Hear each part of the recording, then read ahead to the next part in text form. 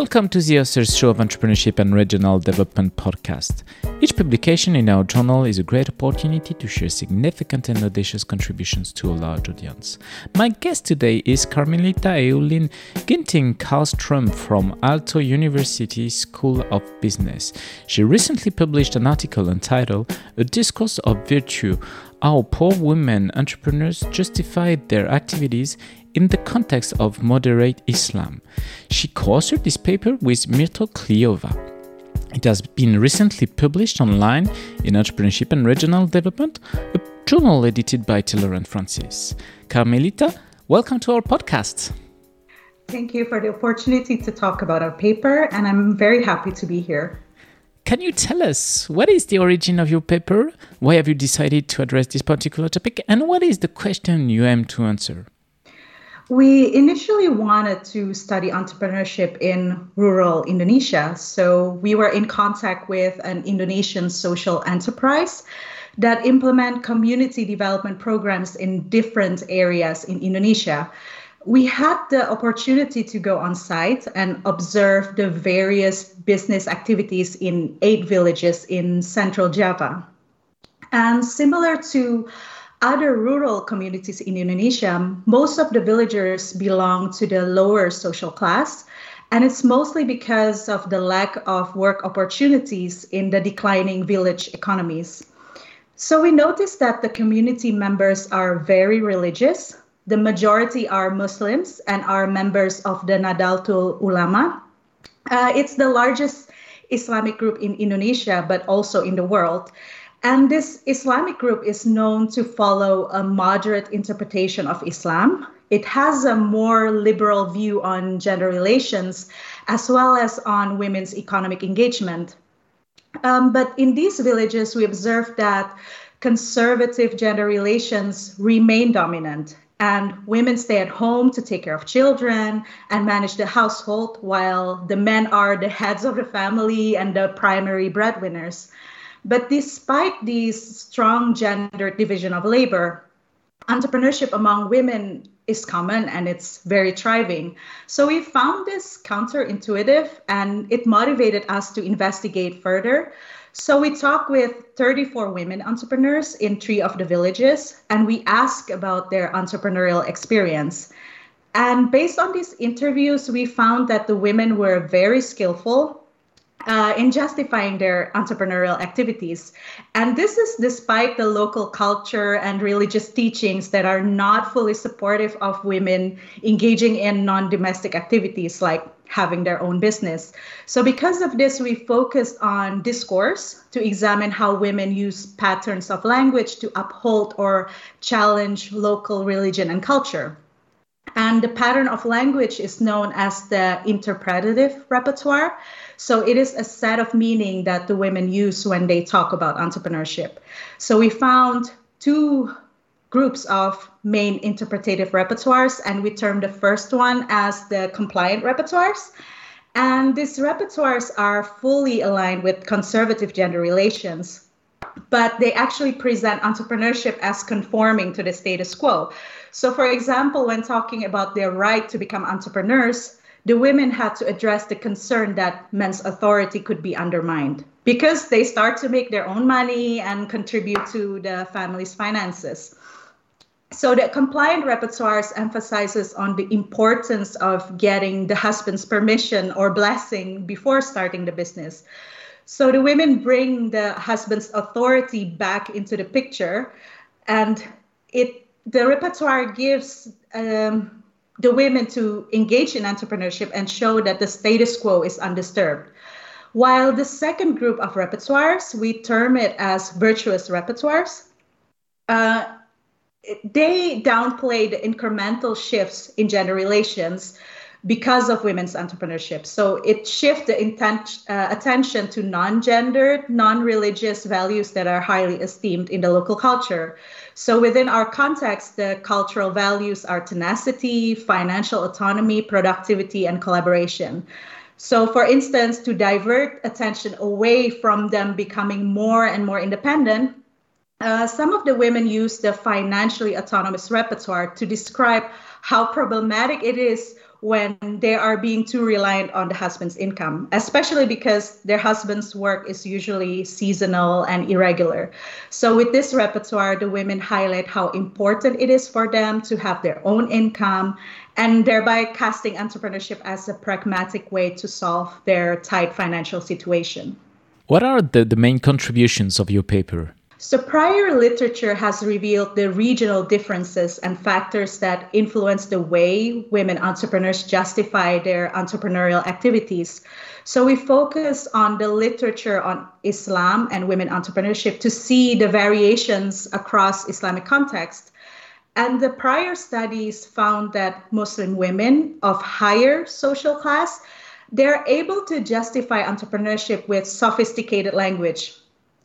Because they are knowledgeable of Islamic teachings, so they are able to reinterpret scriptures to cast entrepreneurship as fully aligned with Islam. But this is not the case for women of lower social class. They rarely refer to scriptures or Islamic teachings, but they rather focus on religious boundaries of women's activities. So for example, they highlight that their business is operated at home.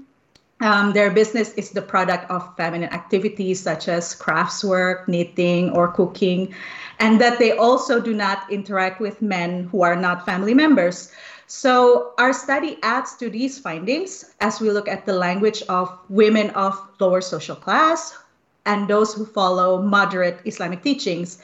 And these women also did not use sophisticated interpretations of Islam, and they also focus on the boundaries of women's activities. But our findings provide additional insights that have not been discussed in prior studies. The women did not openly challenge conservative gender relations, but they made room for entrepreneurship by leveraging non-gendered and non-religious values. So they draw attention away from aspects of entrepreneurship that are deemed controversial, such as women becoming providers and becoming financially independent. And they do this by highlighting certain attributes that are admired in the local culture. So for instance, some of the women highlight the importance of tenacity when facing financial difficulties. So they painted themselves as pragmatic problem solvers who help their husbands to provide for the family during turbulent times. So by drawing on admired cultural values such as tenacity, their justifications become difficult to contest, and they are seen as neither overly challenging nor overly complying to the status quo. So this discursive strategy is unique and has not, to our knowledge, been discussed in prior literature. What was for you the main theoretical or maybe methodological challenge or challenges in addressing such a question?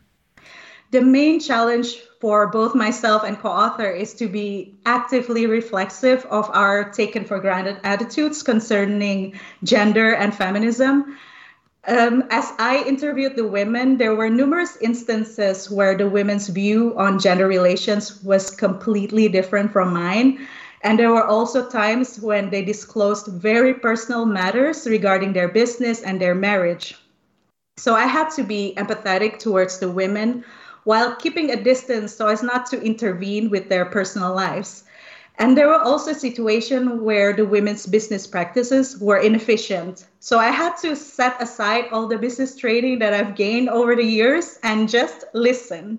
So I had to tell myself that I'm here talking to the women to learn about their experience, and I'm not a consultant.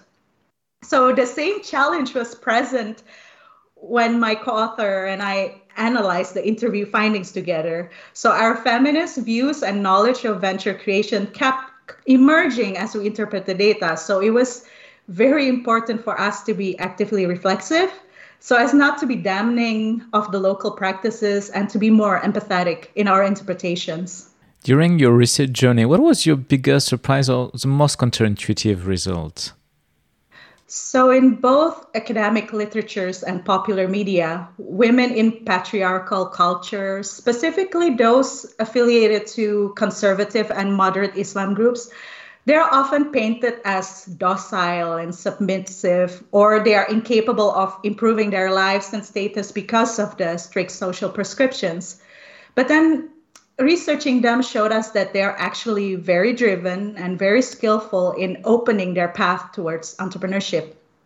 Yes, they may face oppositions from their husband or other community members, but those women were astute and strategic in using the virtuous repertoires as they perhaps inadvertently selected the appropriate cultural values to address the concerns of the community. So, for instance, some of the women experienced some changes in their marital relationship after they become entrepreneurs.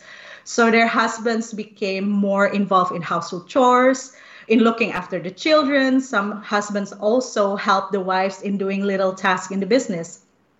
These actions are not in line with the conservative gender relations, but the women did not explain this as a success in terms of gender relations or marital relations, but instead they focus on collaboration, which is a highly esteemed cultural value. And they do this to explain and downplay their improved status at the same time. So all of the virtuous repertoires that we identified, tenacious, financially autonomous, productive, and collaborative, they provide a hopeful sign of women's ability to overcome challenges and to regain control over their own lives, and of some men's gradual yielding to the progress. What are for you the main implications of your work for entrepreneurs, managers, policymakers, or practitioners in general? In regions where a moderate interpretation of Islam is dominant, entrepreneurship may not be a legitimate activity for women, especially for those women affected by poverty or belonging to a lower social class. So our study is relevant for women entrepreneurs operating in these regions, as well as policymakers and organizations that aim to promote women's entrepreneurship. We have highlighted the importance of building a positive discourse on women's entrepreneurship to make it acceptable for the women's family and the community.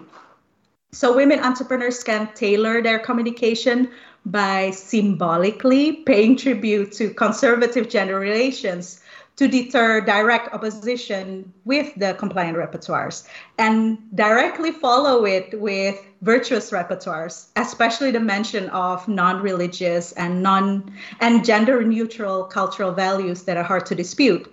So, for example, a woman might say that for her to have a business and earn money, it can make her family think that she doesn't need her husband anymore. So she could say that she's becoming entrepreneurs to supplement her husband's income and not to replace it. And also say that it's important for a wife to help the husband, to be his helpful partner, especially when the money is a bit tight.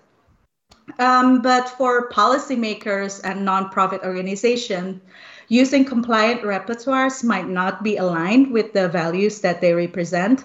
But the use of virtuous repertoires can be helpful in framing their activities. So, for instance, in our context, promoting programs with a discourse that mentions collaboration, tenacity, and so on, it would most likely be more successful than without such a discourse or with an overtly challenging local cultures. So our main message is that the selection of repertoires based on local virtues can help promote entrepreneurship in regions where it is not yet a legitimate activity for women. Thanks a lot, Carmelita, for participating to our show and presenting your paper, A Discourse of Virtue, How Poor Women Entrepreneurs Justified Their Activities in the Context of Moderate Islam. All our podcasts are available on entrepreneurship-yearly.com and on the main podcast platforms.